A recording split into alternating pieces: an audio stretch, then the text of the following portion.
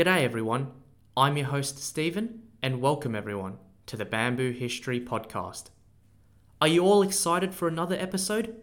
Well, I'm really pumped for this one because this will be my first two-part series. My goal is to not drag my episodes too long because I know all of you have got stuff to do in your day or night, so for episodes with lots of content, I'll be splitting them into parts. Once again, thanks to all my existing listeners who have been tuning in. I really appreciate your continued support, and without all of you, I'd be crying in sadness in a ditch somewhere. To all my new listeners, I'm a Chinese Australian that will try and explain 3,000 plus years of Chinese history in a podcast, where I'll share stories of events, traditions, and intrigues that happened in China back in the day. Whilst I'm focusing on Chinese history, my plan is to also do episodes featuring China's neighbouring regions and countries in the future as well.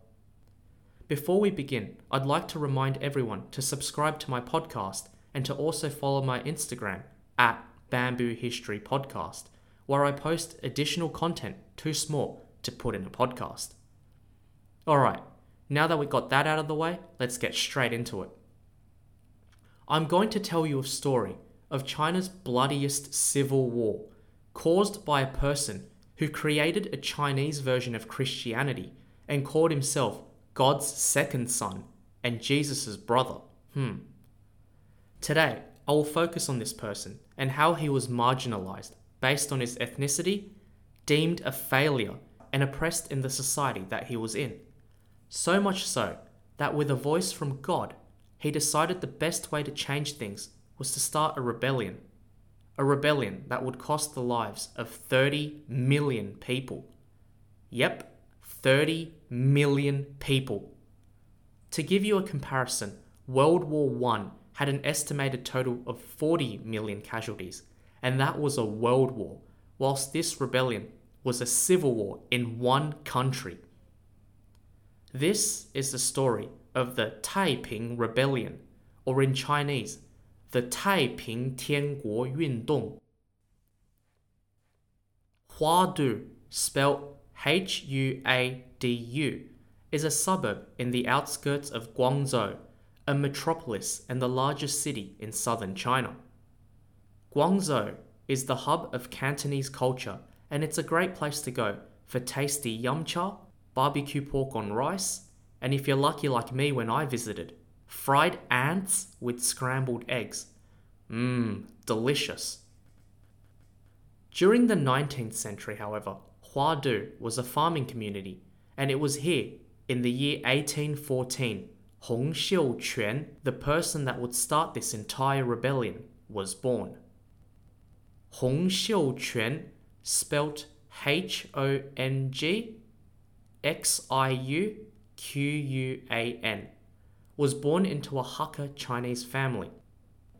The Hakka Chinese are a subgroup of Han Chinese people that migrated from northern China throughout various times in history, mainly to escape war and poverty, and settled in many parts of southern China, mainly in the places that are presently known as the Fujian, Guangdong, and Guangxi provinces in China.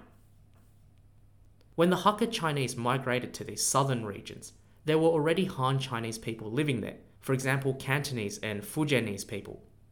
And as a result, the Hakka Chinese were forced to live in the more undesirable places, which were usually out in the fringes of existing settlements, in the mountains or in rugged places where the land wasn't as fertile. This meant that many Hakka Chinese were isolated from the rest of society and were usually poor because they had the worst farmland. If you listened to my first episode on the Han Chinese, you would already know that whilst all Han Chinese are ethnically the same, there is still enough language and cultural differences within the Han Chinese that also separate them apart, creating subgroups such as the Hakka Chinese. This was the case of the Hakka Chinese and the existing Han Chinese locals, who really didn't get along with each other, creating conflict and animosity as the Hakka would compete with the local Han Chinese for land and jobs. The result would be that the Hakka Chinese, being the minority, would usually end up getting the worst end of the stick and would constantly be marginalized and discriminated by the locals.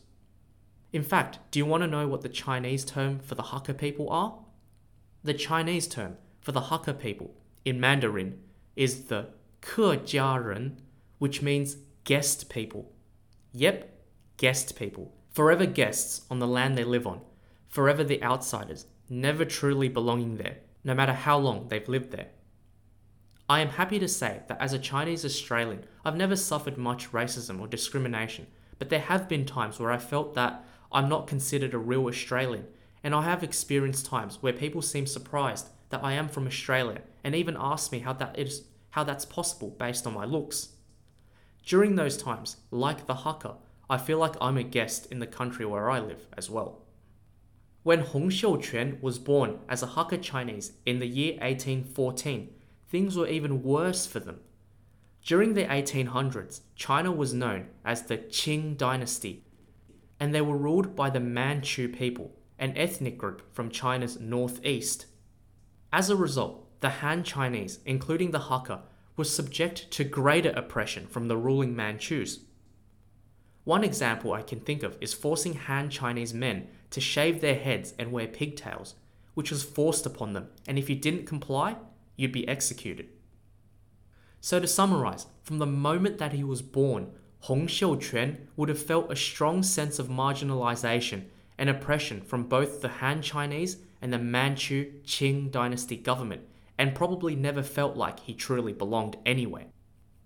Hong Xiuquan's childhood, however, wasn't entirely gloom and doom. His family was successful as farmers, so he wasn't poor growing up, but he was sick and tired of living on the farm and wanted to achieve bigger things in life. So he decided to take the Keju civil service examinations to try and get a government job. If you want to know more about the Keju exams, I talk about it in episode 6 of my podcast, so you can head over to episode 6 to learn more. As I said, because his family was fairly well off, they were able to support their son Hong Xiuquan's dream of getting a government job. And at first, he was doing well. He managed to pass the entry-level exams in his village and got a job as a teacher, teaching in his village. He was overjoyed because that meant not having to work in the fields all day and collecting cow poo and all that stuff. But after a while, our good little teacher, Mr. Hong, said to himself, teaching is boring.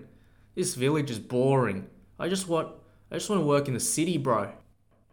Well, to do that, he had to travel to the nearest city of Guangzhou to do the higher level exam so he could get a job in the city. But this time, the test was harder, and he failed. Oh no. But he didn't give up, and his parents supported him, and he studied, and he waited 3 years for the next exam, and he did the exam, and he failed. Again! Hong Xiuquan was not giving up though.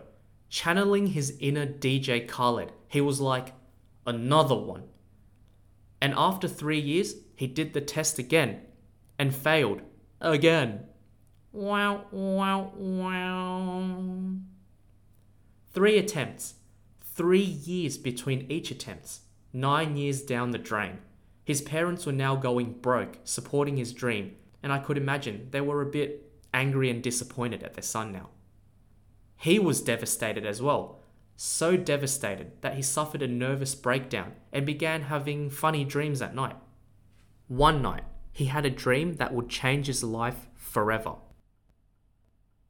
In this particular dream, there was a heavenly-like figure which resembled an elderly man with a golden beard. This elderly man said to Hong, "This world is so messed up right now."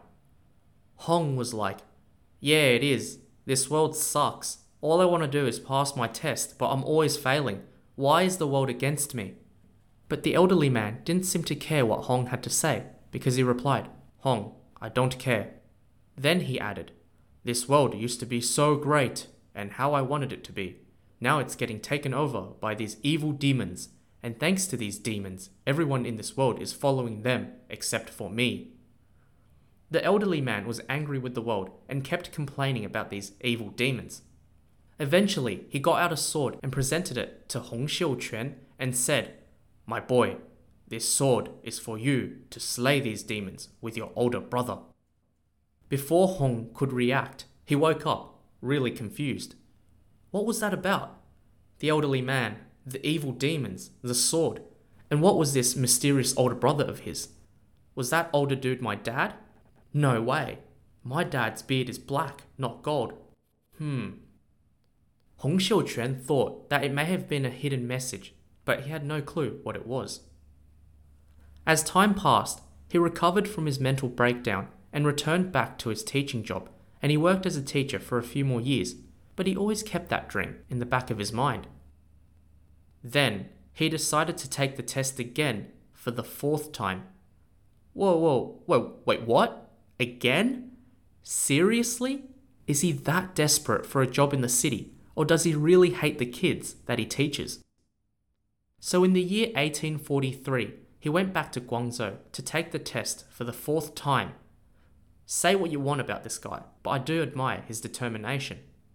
So would he pass this time? After years and years of studying and experience from his failures, surely, fate would be kinder to him this time. Well, fate did not care at all because he failed. Again! I guess 4th time's not the charm. This time, Hong Xiuquan was truly defeated, angry and frustrated at the system for not letting him move up in life, and he pretty much was dead on the inside. At least his cousin came over to his place and tried to cheer him up, and whilst they were catching up, his cousin noticed a book that Hong Xiuquan had on his shelf. The book was called 劝世良言, or in English, Good Words for Exhorting the Age. His cousin said to Hong, "Hey cuz, what's this book?" Oh, this book's so dusty. It's like it's been left on the shelf for ages.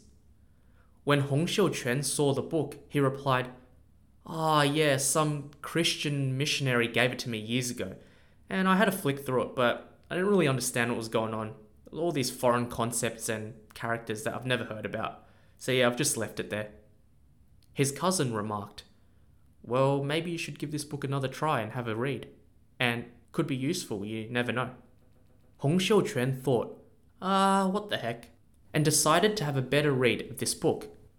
This time, he went through this Christian text in more depth, and then that dream he had years ago, the one with that elderly man and the golden beard, flooded back into his memory. A spark lit inside his brain, and he began to connect the dots. Hong began to think, so this book is about an elderly man in the heavens called God. Wait, that means the man in my dream was God. And that older brother he was talking about, so that was his son.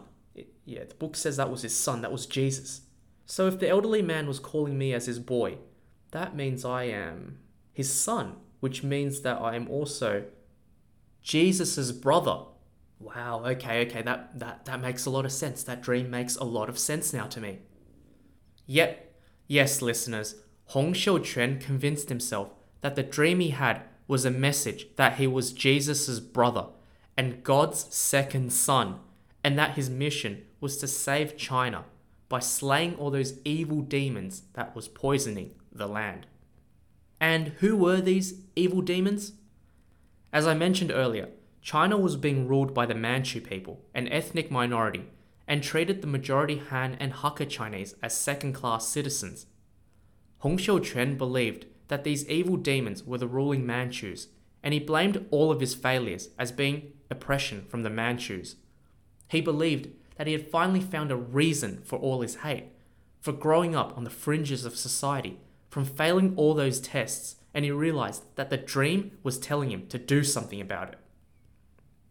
He decided to follow what the 劝世良言, that dusty old book, was preaching, and converted himself to Christianity. After his conversion, Hong burned all the books in his house that were either Confucian or Buddhist, probably because they either were against the Christian faith or they reminded him of the exams that he had failed. He also began his mission to convert others, starting off with the people closest to him, family and friends. When he had some followers by his side, Hong Xiuquan founded the Bai Shangdi Hui, or the God Worshippers Society, in the year 1844, a religious group following Hong Xiuquan's version of Christianity. The Bai Shangdi Hui developed its own twisted form of Christianity, focusing on the rejection of traditional Chinese culture, which they believe had been corrupted by the ruling Manchu government, and also that Hong Xiuquan, being the second son of God, was sent from heaven to help those oppressed rid the corruption and those so-called evil demons that were plaguing China. His form of Christianity focused more on the God in the Old Testament of the Bible, the one that punishes those who didn't obey him. Hong Xiuquan and his Bai Shangdi Hui group focused on converting people from rural communities, especially Hakka Chinese villages. The Hakka Chinese were largely marginalized and discriminated, and many of them hated the local people and the government as a result. Telling the Hakka villagers that they were being plagued by these demons and needed to rise up and fight, Hong Xiuquan utilized the feelings of hate and oppression of the Hakkas to convert many of them into his Bai Shangdi Hui group. Soon, entire families, clans, and villages began to convert, and by the year 1847, he had over 2,000 followers.